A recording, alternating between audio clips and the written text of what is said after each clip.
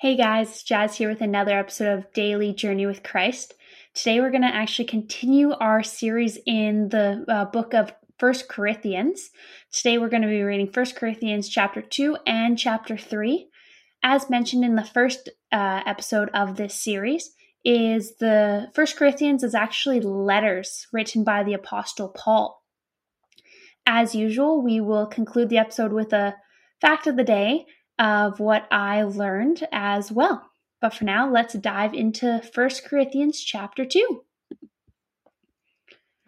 1 Corinthians chapter 2.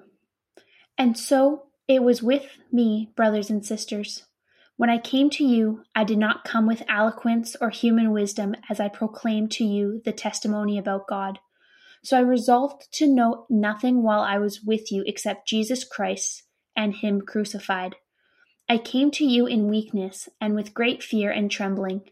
My message and my preaching were not with wise and persuasive words, but with demonstration of the Spirit's power, so that your faith might not rest on human wisdom, but on God's power.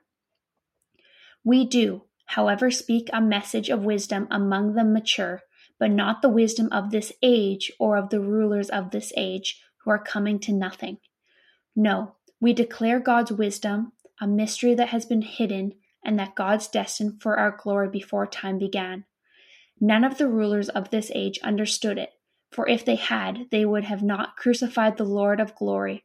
However, as it is written, what no eyes has seen, what no ear has heard, and what no human mind has conceived, the things God has prepared for those who love Him. These are the things God has revealed to us by His Spirit. The Spirit searches all things, even the deep things of God. For who knows a person's thoughts except their own spirit within them? In the same way, no one knows the thoughts of God except the Spirit of God. What we have received is not the spirit of the world, but the Spirit who is from God, so that we may understand what God has freely given us. This is what we speak, not in words taught us by human wisdom, but in words taught by the Spirit, explaining spiritual realities with Spirit-taught words. The person without the Spirit does not accept the things that come from the Spirit of God, but considers them foolishness and cannot understand them because they are discerned only through the Spirit. The person with the Spirit makes judgments about all things, but such a person is not subject to merely human judgments. For who has known the mind of the Lord so as to instruct him? But we have the mind of Christ. 1 Corinthians chapter 3. Brothers and sisters, I cannot address you as people who live by the Spirit, but as people who are still worldly, mere infants of Christ. I gave you milk, not solid food, for you were not yet ready for it. Indeed, you are still not ready. You are still worldly. For since there is jealousy and quarreling among you, are you not worldly? Are you not acting like mere humans? For one says, I follow Paul, and another, I follow apostles. Are you not mere human beings? What, after all, is Apollos? And what is Paul? Only servants through whom you came to believe, as the Lord has assigned to each his task. I planted the seed, Apollos watered it, but God has been making it grow. So neither the one who plants nor the one who waters anything, but only God, who makes things grow. The one who plants and the one who waters have one purpose, and they will each be rewarded according to their own labor. For we are co-workers in God's service. You are God's field, God's building. By the grace God has given me, I laid a foundation as a wise builder, and someone else is building on it. But each one should build with care. No one can lay any foundation other than the one already laid, which is Jesus Christ. If anyone builds on this foundation using gold, silver, costly stones, wood, hay, or straw, their work will be shown for what it is, because the day will bring it to light.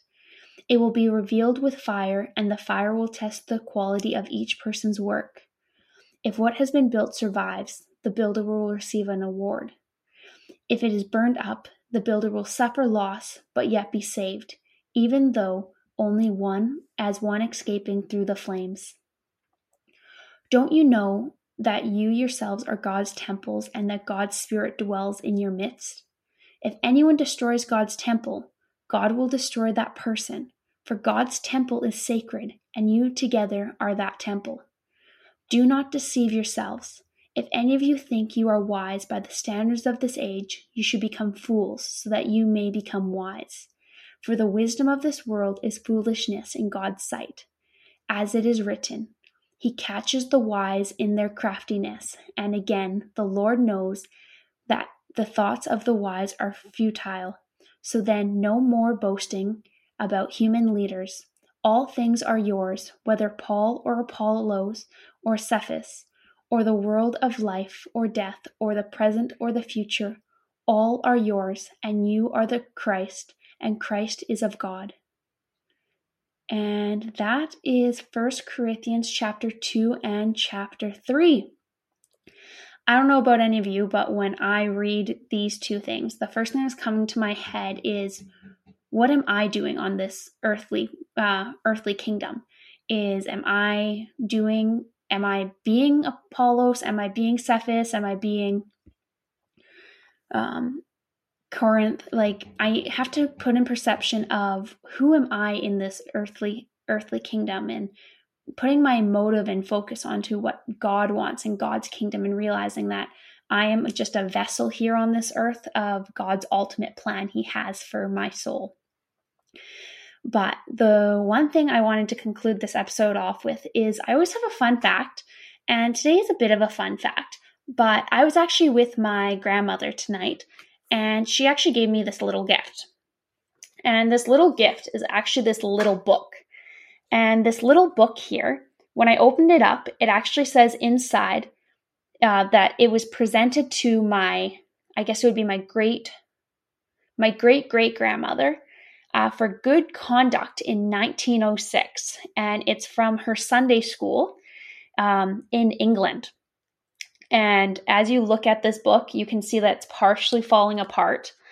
And I actually was given a couple other books, but this was the one that caught my mind, because when I saw the date of 1906, I couldn't believe how old this book actually is, and I don't want to break it. But when I look inside it, it's actually all different prayers that are throughout the Bible. But at the front here, I'm being very careful with my pages. It says the Book of Common Prayer, the Church of England. So it was printed by Oxford, printed at the University Press of London, England. So I am definitely going to cherish this book, because it is from my great-great-grandmother. And yeah, which I find is really cool. So I'm going to take special care of this. And so what I decided to do was I looked up just some fun Bible facts. And the one that always catches my mind here is that the Bible is actually the best-selling book in the world and the most read book in the world. And the oldest Bible that is known today actually dates back to the 4th century. And the one thing that's actually quite ironic is that one of the 10 commandments is actually thou shalt not steal. But surprisingly, that the Bible is one of the most stolen books in the world as well, which I think is ironic. But for now, that is today's episode. And stay tuned as we dive into 1 Corinthians chapter 4 tomorrow. Anyway, have a good weekend, everyone.